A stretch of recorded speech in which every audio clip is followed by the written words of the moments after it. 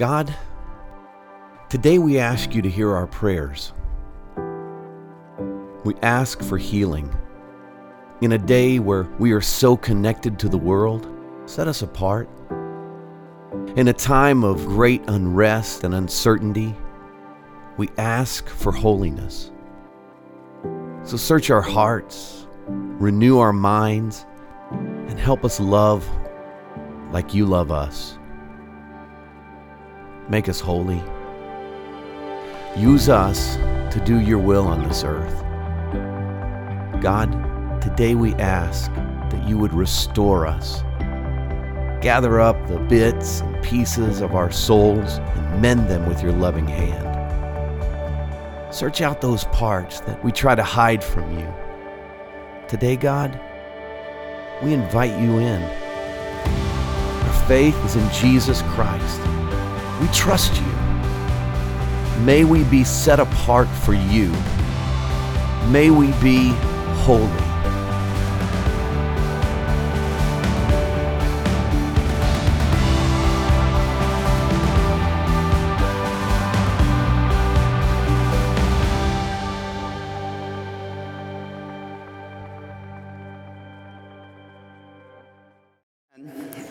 It's great to have you worshiping with us, and I want to tell you how excited I am sometimes when I hear someone that I am either traveling next to or I engage in conversation with when they tell me that they know Jesus.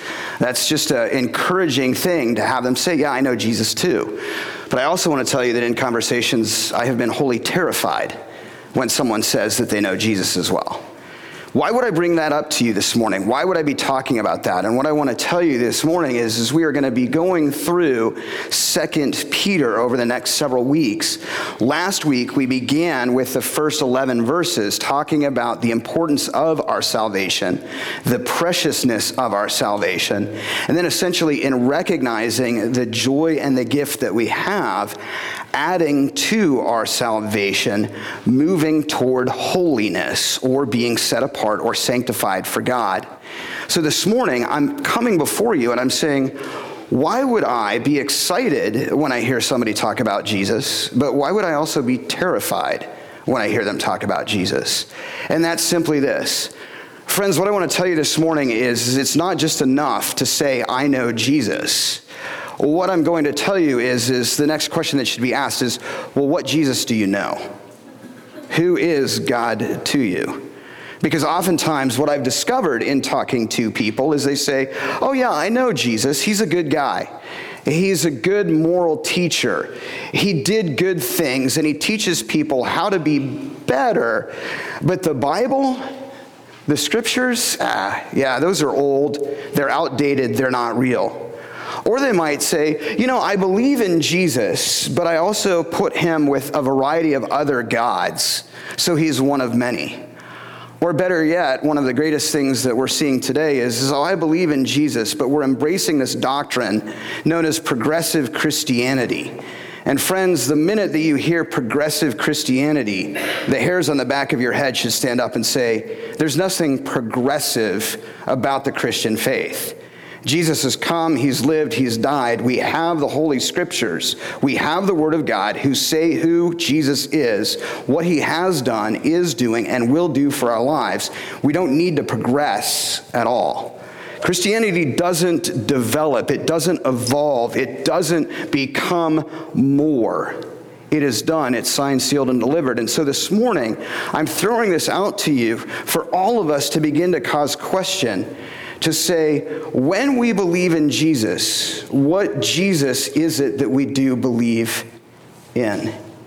If you have your Bibles with you, I want to encourage you to turn to 2 Peter chapter 1. And in this, before we move into these verses, I want to lay a bit of context for us and bring some of you that were not with us last week up to speed. First and foremost, Peter is writing in and around 64 to 67 AD. And it's important to recognize that Peter has now been imprisoned for his faith. This writing to the church in 2 Peter is his swan song. He recognizes that his life is coming to an end, and quite soon, most likely, as he had discovered, which we will talk about in a moment in the context of this passage, what has been said to him by Jesus is about to come true. He is about to become a martyr for the Christian faith.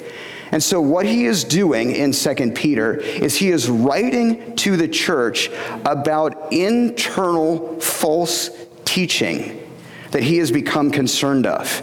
He's writing to the church to say, beware of this. Don't turn from the faith that you have been given.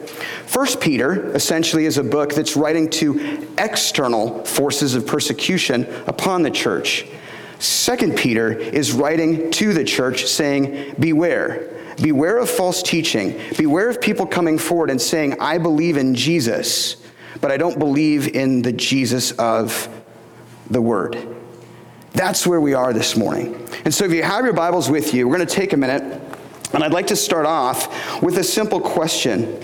Is your faith grounded in Jesus Christ and the Word of God?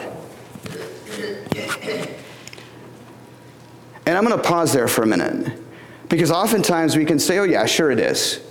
But what I want to re-emphasize is this. Is your faith grounded in Jesus Christ and the Word of God? What we have in front of us, the 66 books of the Bible, the inspired Word of God, what has been written and stated, is your faith in Jesus Christ and the Word of God.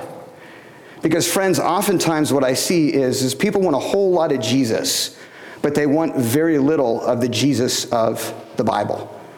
Oftentimes individuals will come forward and they'll say, oh, the scriptures, they're outdated. Or they'll look and they'll say, you know, I look at the Bible and I don't think Jesus would have said those things. Hence the beginning of the Jesus movement, which is moving forward and saying, let's look and let's strike out what we think Jesus would not have said. And we're going to come up with our own Bible. And friends, what I'm going to tell you is that's why when I have conversations with individuals who say, I know Jesus, and then they begin to say those things, I become terrified. Because in a moment, what we're going to discover is what we have in Scripture is divinely inspired by God through the leading of the Holy Spirit to the authors that are there to reveal God to us so that we know who God is. There's no error. There's no other books that need to be discovered. What's there doesn't need to be refined or erased or removed. If you want Jesus, then you want the Jesus of Scripture. If you don't want the Jesus of Scripture, then I lovingly tell you, you don't want Jesus. And I'm saying that lovingly but quite seriously because Peter is saying the exact same thing to members of the church of which he's become concerned about. They're coming forward and they're saying, oh, Jesus this, but not Jesus that. And friends, what I want to tell you is that's exactly how the enemy comes in and begins to turn the church away from the divinely inspired Word of God, which is his revelation to us about who Jesus is. And so I ask again, is your faith grounded in Jesus Christ and the Word of God? Quickly, I'm going to move forward, and I want to just give you a brief summary, essentially, of the content of 2 Peter chapter 1. We're going to be examining verses 12 through 21 in a moment, but to help all of you understand where this argument is moving, I briefly want to say that essentially in the first 4 verses, Peter is exhorting us that we are to have a real faith. Essentially, what does that mean? Well, it means that following Jesus is not a religion. It's not a list of do's and don'ts. It's not a list of rights and wrongs. It's about an authentic relationship with our Lord and Savior Jesus Christ. It's about knowing Him. It's about recognizing our need for a Savior. It's about realizing that we can't get to God on our own. It's about the very unpopular message, yet the real message, that all of us are dead in our sin and we cannot get to God on our own. Therefore, God in his love and his mercy and his grace gave us his Son, Jesus, being fully God and fully man, to come to this earth on a mission. That mission was to go to the cross, to die upon it, to atone or pay for our sins, so that by doing so, being the perfect atonement or sacrifice, our sins are fully paid for. He then, as we celebrate in Easter, triumphs over sin and death, rises from the grave, demonstrating that sin and death have no victory over him, that he is essentially the fulfillment of the Old Testament, and that he has started, essentially, or fulfilled the old, hence we now have the new. We also know in Scripture, as it tells us, that Jesus is around after his death, demonstrating indeed that he had triumphed over it for 40 days, and then he ascends into heaven and now is seated at the right hand of the Father. And at the appropriate time that only the Father knows, Jesus will come again to collect his church, or the bride of Christ, which are you and I, believers in Jesus of the Bible. That's what's going on. And so first and foremost, friends, what I ask you is, do you have a real faith? Is your faith in Jesus relationally with, essentially, the God of Scripture? But the next thing to prove that, for lack of a better word, to demonstrate that yes, you do have an authentic relationship with Jesus Christ, is the next aspect that we see in verses 5 through 11. And that's where Peter exhorts us that we are to have a growing faith. What does that mean? Friends, it doesn't mean that we're perfect. It doesn't mean that we have to be sinless. But what I ask is this: after having encountered Jesus, putting your faith and trust in him, whenever that was, are you relying on that day and that day alone, saying, you know what, I was saved back in high school, or I was saved back when I was a kid, but I haven't really changed since then? I'm not God. I'm not judge. But what I'm going to ask simply is, if that's the case, did you have a real encounter with Christ? Because if you did, as Peter exhorts, that encounter will change you. It will cause you to have what we say is a growing faith, adding to our faith, as Peter encourages, goodness, graciousness, mercy, love, moving in a direction of selfless sacrifice or the image of Christ, rather than saying, you know what, I'm going to put my faith and trust in Jesus, get my hell insurance, get saved, and then keep living my life how I want it, when I want, and where I want, and telling God what to do, how I want, and when I want. And when he doesn't, not believe in him because he can't be God. Because God exists to serve me. I don't exist to serve God. So friends, that's the gist, essentially, of this first part of 2 Peter chapter 1. Do we have a real faith? And then next, do we have a growing faith?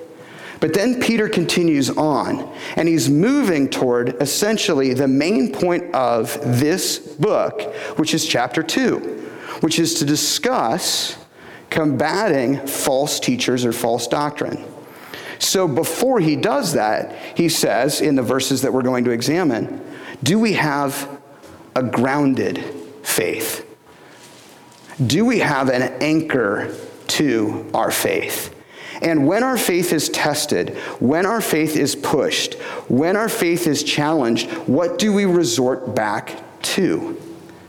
And friends, what I'm going to tell you is a lot of individuals are resorting back to popular books of the day, popular Christian doctrine, but they're not resorting back to the Scriptures.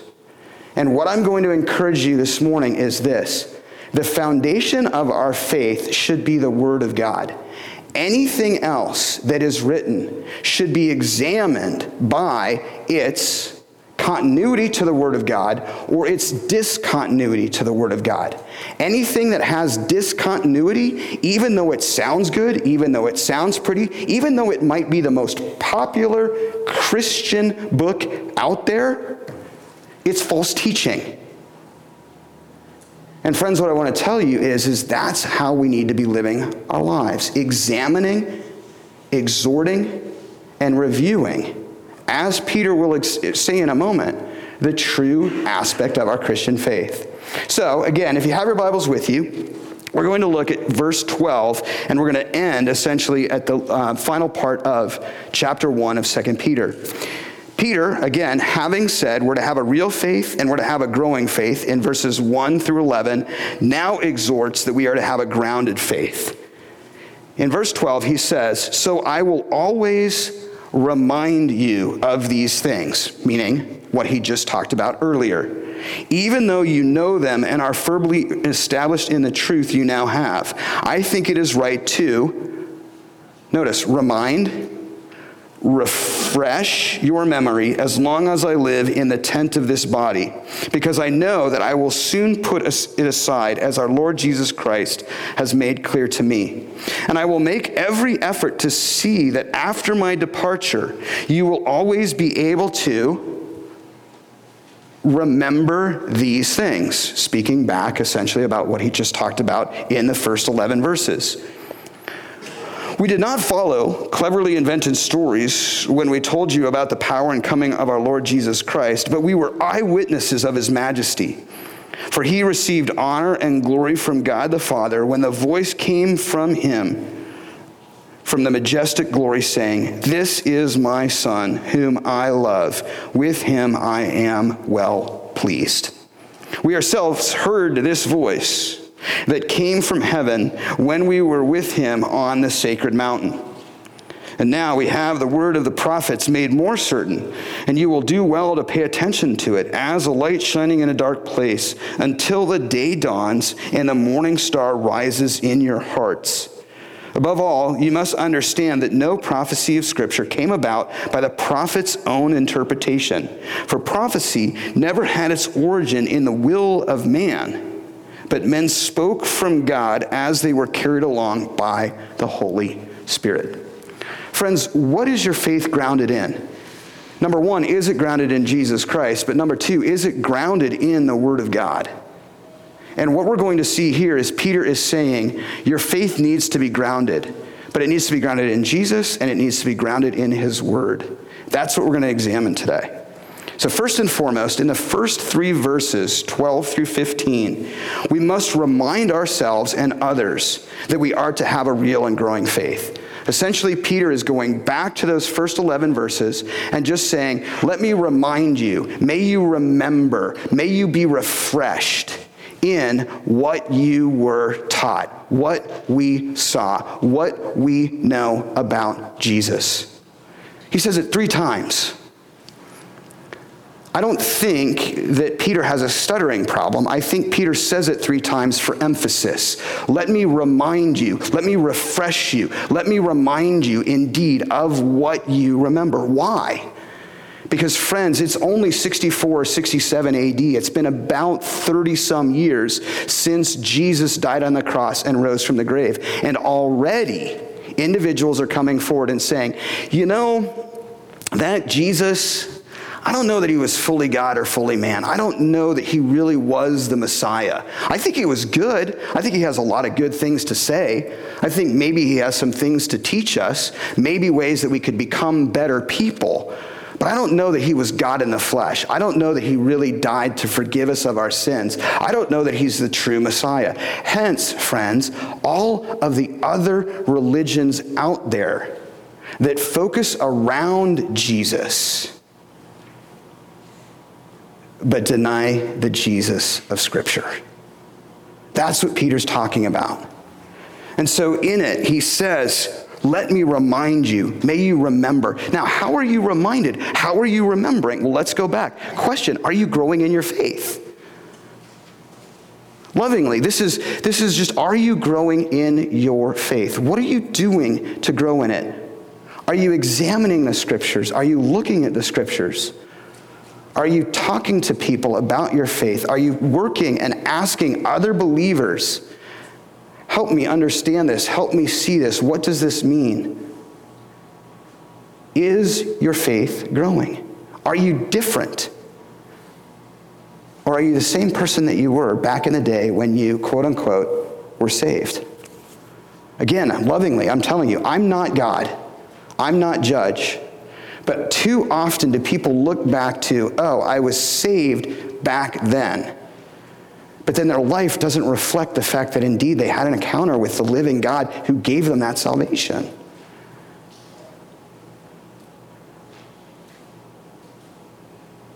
Is your faith real? Are you growing in your faith? And is your faith being real and growing and grounded in Jesus and the Word of God? Because yes, essentially they're linear. You need to be having a real faith. You need to be growing in your faith. You need to be grounded in the Word of God. But it's also circular. If your faith is real and it's growing and it's grounded, then your faith is going to become all the more real. All the more it's going to grow. All the more it's going to become grounded.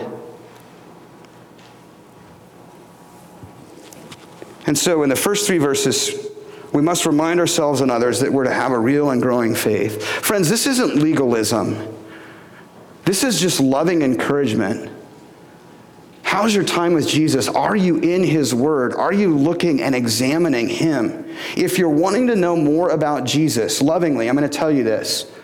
Examine your life. Examine the last month of your life and how much time was spent in the Bible studying the Jesus of Scripture versus reading the most popular Christian books out there and saying, this must be what Jesus is all about. I'm not saying that that's wrong. I'm not saying that those books are wrong. But what I'm saying that is wrong is if your faith is just reading about the popular books of Scripture and not examining what's being said with the Word of God, then your faith isn't grounded in the God of Scripture. And that's what Peter's saying. He continues on in verses 16 through 18, and he says, this real and growing faith, okay, is grounded, right, in the following things. Friends, I get it. You're going to place your faith, your trust, your entire life in something. You're going to put your belief in something. How do you know that what you're putting your faith in is real? Does anybody want to know that? I don't know about you, but if I'm going to put my faith into something that's going to change my life, I want to know, is it real or is this a hoax? And this is what Peter says. He says, this real and growing faith is grounded in the eyewitness account of Peter. What are we talking about here? So Peter continues on in verses 16 through 18. And he says this, we did not follow cleverly invented stories when we told you about the power and coming of our Lord Jesus Christ, but we were eyewitnesses of His majesty. For he received honor and glory from the Father when the voice came to him from the majestic glory saying, this is my Son whom I love. With him I'm well pleased. Peter, in prison, is reflecting back onto the transfiguration. When he, James, and John went to the top of the mountain, and Jesus was transformed into His full glory. We see that, essentially, in Matthew 17, Mark 9, and Luke 9. That's where we're going. Jesus is saying, look, I'm not making this up. I saw this for myself. Now, think about this. How many of you have ever taken anything in the realm of legal law? Anybody? Okay. How many of you would like the idea of the whole fish story? Yep, I was out with my buddy, we were fishing, it was great. I caught a fish, and it was this big, right? So let's talk about that for a minute, because oftentimes what people will say is, how do we know that this is true? And I love this, okay? How many of you are fans of Mark Twain? Okay, this is what Mark Twain says. He says, nothing spoils a good story like the arrival of an eyewitness, right? The fish was this big. No, it wasn't. It was like this big, right? Oh, I was reeling this thing in, and oh man, you should have seen it at fun. No, it didn't. The thing just practically jumped in the boat, right? I was there. Well, wait a minute, it's your word against mine. And the next person comes up and says, no, I was there too, and that's exactly what they're saying. Friends, we have an eyewitness account of Jesus being transformed into glory. Peter, James, and John, 3 men who saw Jesus transfigured, and guess what? Moses and Elijah were there too, at the Mount of Transfiguration. That's what he's referring back to. I encourage you in your scriptures to go back and read that account again in Matthew 17, Mark 9, and Luke 9. Okay? In this, essentially, by being transformed, Jesus' message to them is, I came to suffer and die upon a cross for you. And that cross leads to glory. That's what I'm here to do. Right? And so, Jesus is transformed. They see him in his glory. They recognize that Jesus is fully man and fully God, and that Jesus is on a mission. Peter has had that experience. He's continued to walk with Jesus. We continue on Jesus' ministry. Jesus does his thing. He's obviously arrested at the Garden of Gethsemane. He's then crucified on the cross. In between the arrest and the crucifixion, Peter denies Jesus what? 3 times. Peter's kind of saying, holy cow, I've struck out, right? My batting average is 0. And what happens? Jesus reinstates Peter. Jesus lives, dies, demonstrate that he's triumphed over sin and death. Peter sees this for himself. Jesus is now essentially ascended into heaven. And Peter's saying, look, I saw this with my very eyes. And so what I want to tell you is, in the world of the Bible, as well as in our legal world, when you have an eyewitness account, I was there, and this is what I saw, that carries huge amount of weight in the validity of the argument. But better yet, not only, for lack of a better word, can Peter come forward at the transfiguration and say, this is what I saw, but James and John can too. And so 3 individuals can come forward and say, this is what we saw. This is what happened. And then, friends, remember, too, that what we see after Jesus rising from the grave is he is on earth for 40 days in his glorified body. And Christians all over are saying, I saw it, I recognize it. That's the whole aspect of the beginning of Acts. People are saying, I saw the resurrected Jesus. Eyewitness accounts. And so that's sort of the first aspect to encourage us that this isn't a fable or a myth or a story.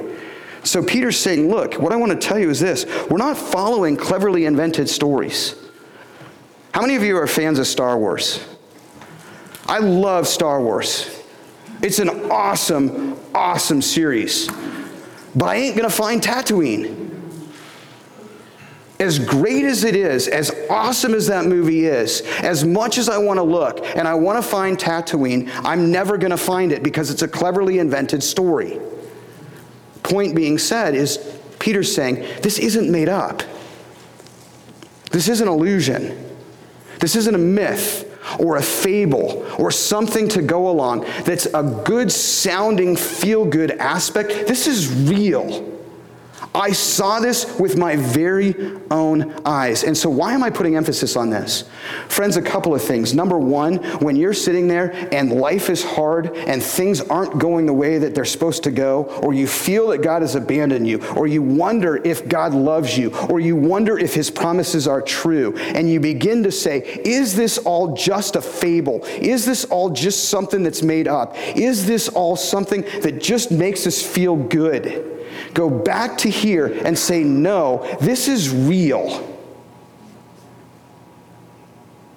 Jesus is real. He lived, he died so that I can have eternal life with him. And the reason he did is to bring me into his family. And because I've put my faith and trust in him, even though it's hard right now, even though I'm wondering where God is, I know that I am part of his family and he has promised me an inheritance in his kingdom. Is your faith grounded on the Word of God? Because to be able to say that in humility yet with confidence comes from a real faith, a growing faith, and a grounded faith. Because believe me, as a pastor, When my week goes from going to someone who's excited about getting married to the very next moment hearing about someone who has just lost their daughter, there are times when I say, God, is this real? And I go back and I say, it is because I know you, I'm growing in you, and as hard as it is to go day by day with the ups and downs of life, which we all experience, my faith is grounded in you and your word and your promises. And I believe in Christ. That's what this is all about. And so Peter continues on and he says, we didn't follow cleverly invented stories when we told you about the power and coming of our Lord Jesus Christ, but we were eyewitnesses of his majesty. We saw this for ourselves. For he received honor and glory from God the Father when the voice came from him. Essentially, God the Father saying to Jesus on the Mount of Transfiguration, just so you know, let me identify this, Peter, James, John. This is my Son, whom I love, and with him I am well pleased. Don't make any mistake about it. He's not a good guy. He's not a prophet among many. He's not a great moral teacher. This is the Son of God, my Son, member, part of the doctrine of the Trinity, Father, Son, and Holy Spirit, whom I love and am well pleased. Period. So when you go back and people begin to say, who was that Jesus? You can say, that is the Son of God. Fully God, fully man. And all of those doctrines begin to fall into place. We ourselves heard this voice that came from heaven when we were with him on the sacred mountain. Notice that he says, we ourselves, Peter, James, and John. Back, obviously, at the Transfiguration account, which is recorded in Matthew 17, Mark 9, and Luke 9. But also this, real quick, I don't know about you, but there are times in my life where I'm just like, I'd just love to go get a big hug from Jesus. Anybody love that? Like, I would just love that. Now, the other side of that is I think I'd be terrified to see Jesus in all of his glory. I probably should be terrified to see Jesus in all of his glory. But friends, what I want to tell you is Peter goes on and he says, look, not only do we have the eyewitness account, but we also have something that's even better. We have the prophets. Essentially, in the context, the Word of God, okay? Jesus is the Word of God. Peter is reflecting back and he's saying, not only do we have the eyewitness account, but we now have the scriptures, okay? In Peter's day, he's referring to essentially the Old Testament, which has been fulfilled by Jesus, and essentially the new writings that are being developed in the New Testament, the 66 books of the Bible. And this is what he says, essentially, that this real and growing faith is also grounded in the prophetic word of Scripture. I put little p, right? Not prophets. He's not just saying the prophets, although that's included. I believe the context of which Peter is speaking is the Scriptures, and my logic in that is he's referring back to the Transfiguration, where Moses, hence representing the law, and Elijah, hence representing the prophets, were present. So he's saying the Scriptures. We have this. And then he continues on and he says this, we have the word of the prophets made more certain, and you will do well to pay attention to it. Friends, can I ask a question? How many of us are doing well by paying attention to the Word of God?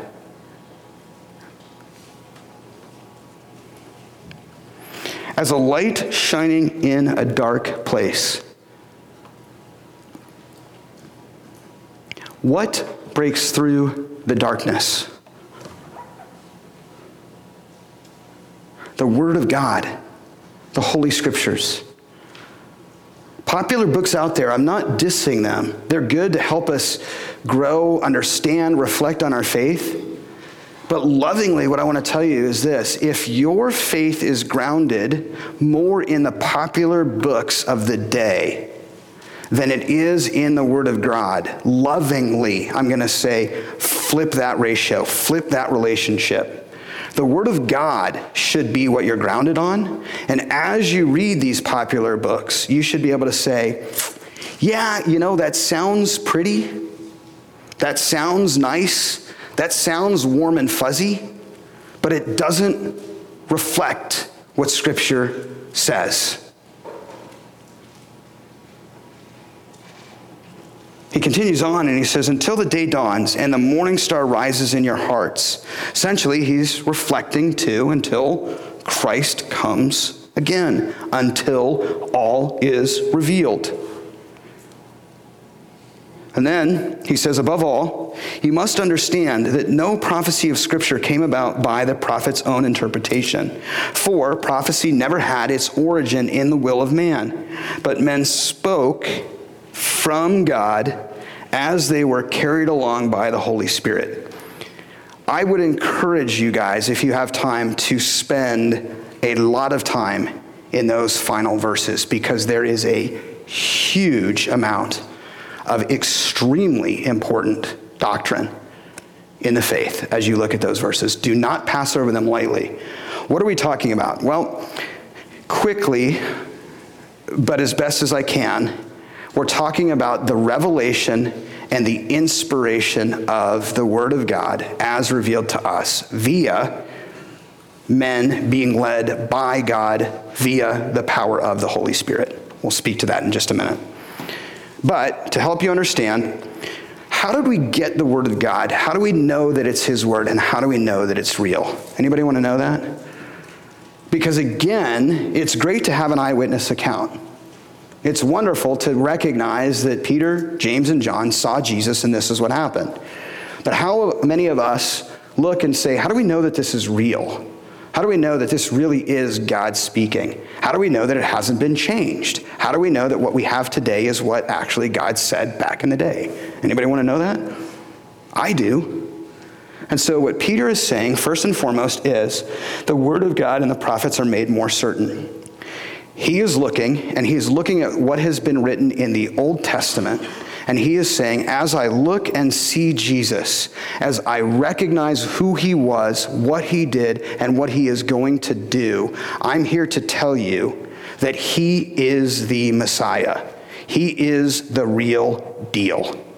And as I'm looking back on this, I am in the sunset of my day, as I'm going to be persecuted, trying to tell you, don't fall for false doctrine. Because interestingly enough, as joyous as the transfiguration event is, Jesus turns to Peter and he says, I need you to know, you're going to die. I don't know about you, but how many of you would like to be Peter? You get to see Jesus. You get to see him in all of his glory. You get to see what his mission is. And then all of a sudden, Jesus says, oh yeah, here's the deal. Buzzkill. By the way, Peter, you're going to die. Well, okay, sure, I'm going to die. No, you're going to be martyred for your faith. That's what Peter's talking about when he's reflecting back on what he saw at the Mount of Transfiguration. Church tradition says that Peter was crucified, which is what was predicted by Jesus in Scriptures. But church tradition says that Peter was crucified upside down because he did not feel worthy to be crucified as Jesus was. That's what happened to Peter. And so Peter essentially is saying, look, I'm here to tell you that the Word of God, as I've seen it, holds true. It is real. And then he says, also, it isn't that guys just made this up, but these people who brought about the Old Testament and these individuals who are bringing about the New Testament are speaking the Word of God. How? How did this happen? First and foremost, I'm going to just give you a quote by Charles Ryrie. He was a professor of systematic theology and the dean of doctoral studies at Dallas Theological Seminary. He's also the editor and essentially the main author of the Ryrie Study Bible. And speaking to inspiration, how did the Bible get to us? This is what he says. Inspiration is God's superintendence. So God essentially administering, superintending of human authors, so people, so that, using their own individual personalities, they composed and recorded without error his revelation to man in the words of the original autographs. What does that mean? That throughout the 66 books of the Bible, over the centuries that the Bible was revealed to man, over different cultures and different individuals, different places and different settings, God divinely spoke to individuals to write and reveal who he was through the doctrine of the Trinity, the third person of the Holy Spirit. And interestingly enough, notice this. It says, but men spoke from God as they were carried along. The word there actually is a word that speaks to the breath or the wind of pushing a sail forward. Interestingly enough, what do we know about Pentecost? The Spirit or the breath of God comes and indwells believers. What's going on here is Peter is saying that the Bible was written by God, carrying men along via the power and the presence of the Holy Spirit to write down what God was saying, yet while allowing their individual personalities to reflect the reality of who God is, but doing so without error. What does that mean? Well, first and foremost, just real quick, it doesn't mean that all of a sudden, when people were writing the word, right, like like Terminator, right, that the Terminator kind of comes in and like takes them over, right, and then they're forced to write as God is telling them what to do. But it also means that these individuals just didn't come up and say, I want to write about God, and so I'm just going to write about what I want to do, and I'm just going to want to say what I want to say because I think that's good. God utilized their humanness via the power of the Holy Spirit to write down what God wanted to say and reveal to man without error in the words of the original autographs, and don't miss that. So, real fast in this, what are two elements of inspiration? First and foremost, it's divine authorship. When we speak about inspiration, we must recognize that there is divine authorship. But number two, that there's human involvement. However, the result is God's very words being recorded without error. Even though there's human involvement, it isn't that these people went off script. It isn't that they said, yeah, God, I got that, whatever. I don't really like what you said there, so I'm just going to edit it to what I want to do. Where do we see this? We see this acknowledged in 2 Timothy 3:16. All Scripture is what? God-breathed. All Scripture is God-breathed. For the purpose of what? Taking what we want, using what we want, seeing what we want, and throwing out what we don't like? No. For the purpose of correcting, rebuking, and encouraging one another and admonishing them in the Word. Not part, not some, but all. All 66 books of the canon of Scripture are inspired by God, who led human authors via the power of the Holy Spirit to reveal himself to man.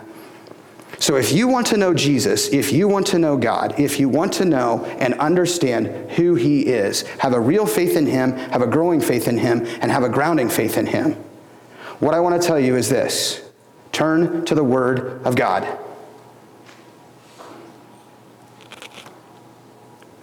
The next thing that I want to tell you is this. For those of you that are interested, if any of you would like, I just want to throw up a resource for you.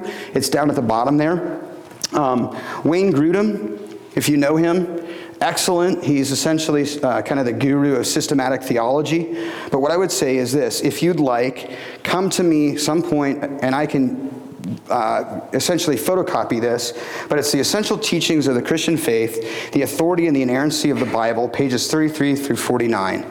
And where I'm going with this is as you read this, lovingly what I want to tell you is, you will see how important it is to have a grounded faith in the authority of the Bible. What do I mean by that? What I mean by that is to trust and recognize that the Bible is the Word of God, that what is written is real. What is there has been authenticated. Earlier I said I'd love to go and visit Tatooine or whatever, Naboo or whatever. I can't. But what we see in Scripture is when they're talking about places, when they're talking about events, archaeologists have gone back and they've looked and they realize that the places that are being talked about exist. Better yet, the people that they're talking about exist. And sort of the nail in the coffin is that extra biblical sources, people who were not involved in, quote unquote, the Christian movement of the day, are acknowledging that there was an individual named Jesus who lived on this earth. Friends, it takes more faith to be an atheist than it does to be a Christian.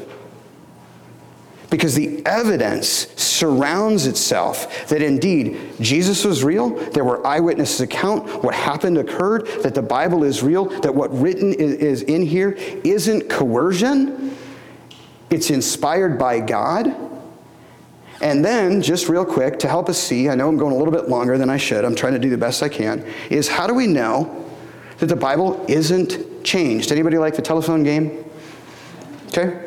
We love the telephone game, right? Okay, the house is blue on Tuesday in the afternoon. And we go through, and the next thing you know, it's like the Hawkeyes just beat Penn State. Right? Congratulations, right? Okay? How did it change? How do we know that what's being said there is real?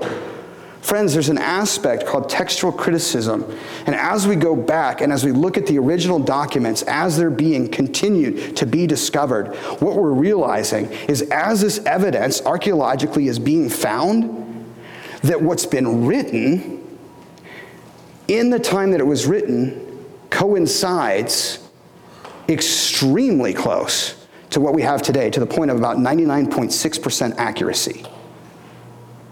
I don't know about you, but over 2,000 years, to have something coincide to 99.6% accuracy, in my humble opinion, isn't luck. It's that the Bible is divinely inspired by God and it is being carried along by God to be accurate to this day. And I know your next question, what's the 0.4%? Right? What's the 0.4%? Is there something out there that maybe we're missing? Maybe that 0.4% is that Jesus was abducted by aliens and he's coming back like so many movies that we see. Friends, the 0.4% in inaccuracy is either missing of a comma, missing of a period, maybe a plural when it should be singular, or maybe sometimes as individuals were carrying this along, they move accidentally one word from one line to another. 0.4%. The other thing is how do we know that it's real? Friends, here's what I want to tell you. How many of you ever read Homer's Iliad and the Odyssey? Okay, do you believe what's written there is real? Thank you. I see your faces. If you believe that what's written in Homer's Iliad and Odyssey is real, okay, this is going to blow your minds.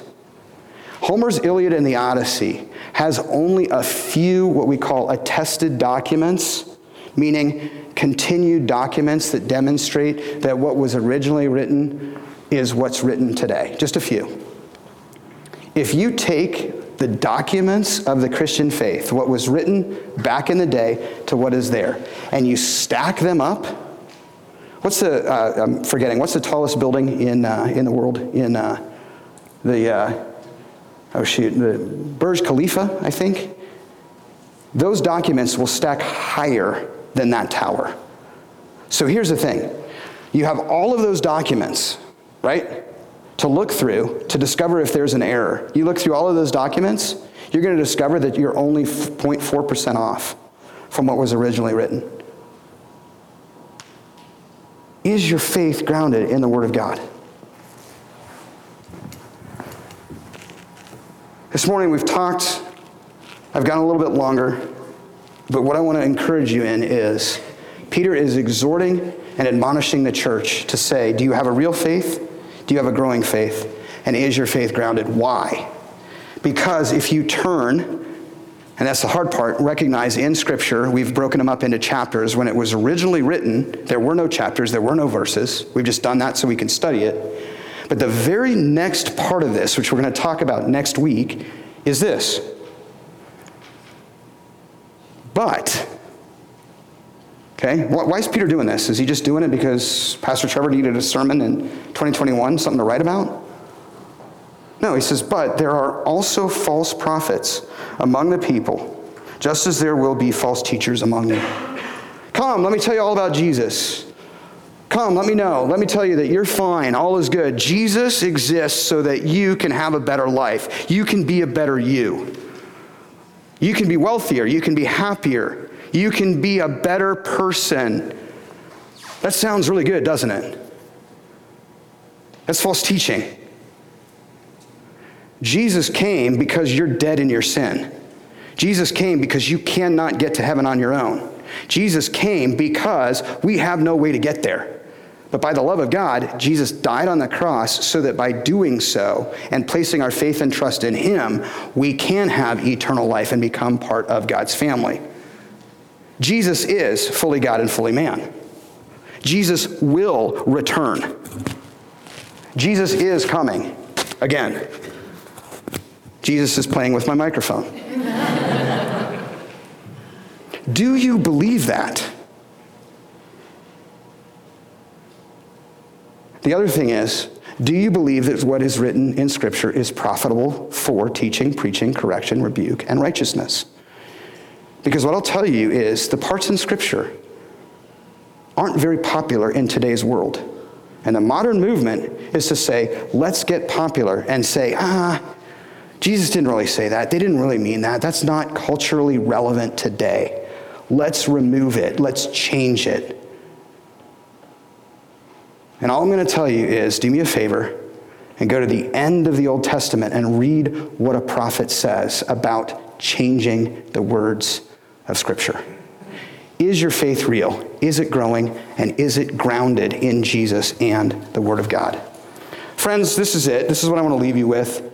May our real and growing faith be grounded upon the eyewitness accounts of the apostles and the inerrant Word of God. That's what Peter's talking about. For next week, because there are false teachers out there. There are people out there that are going to say, let me give you a whole lot of Jesus, but nothing of the Bible. And friends, what I want to tell you is that's false teaching. And that's what Peter is exhorting, saying, beware, be on guard. Let's pray. Father, we come before you today. We thank you for Peter's teaching. Lord, I know that it is obviously kind of in your face. I know that it is something that causes us to really look and say, where is our faith? Is it in Jesus? Are we growing in Him? Are we allowing the Word of God to permeate our hearts, our souls, and our lives? Are we allowing the Word of God to be superior to us, to where we are submitting to its teachings? Or are we going to the Word of God saying, I want this, but not that. This is for me, but that isn't. This is relevant, but that's not. And Father, may we examine that. And in those areas, Lord, where we might be looking and saying, look at this, but I'm not sure about that. I pray that the Holy Spirit would lovingly encourage, challenge, and convict us to recognize and realize that what we have is real. And that in that, as we look to discover more of who God is, more of the Jesus that we know and that we love, it would be through the Scriptures, through the written Word, rather than the popular, quote-unquote, teachings of the day. With that, Father, may we realize that we do have the Word. We do have you revealed to us. Thank you that you're not a hiding God. Thank you that you're not an incomplete God, But if we want to know the great I am, the Alpha and the Omega, the beginning and the end, the maker and creator of heaven and earth, the one who died so that we might have life, we can turn to Scripture. And as we read, we discover. As we grow, we learn. As we learn, we become more like Christ. As we become more like Christ, we shine more brightly for him. As we shine more brightly for him, others see Christ in us, and they want to know who is this God of Scripture. We thank you. We love you. We pray these things in your name, dear Jesus, and we ask it by the power and the presence of the Holy Spirit. And all God's people say, amen.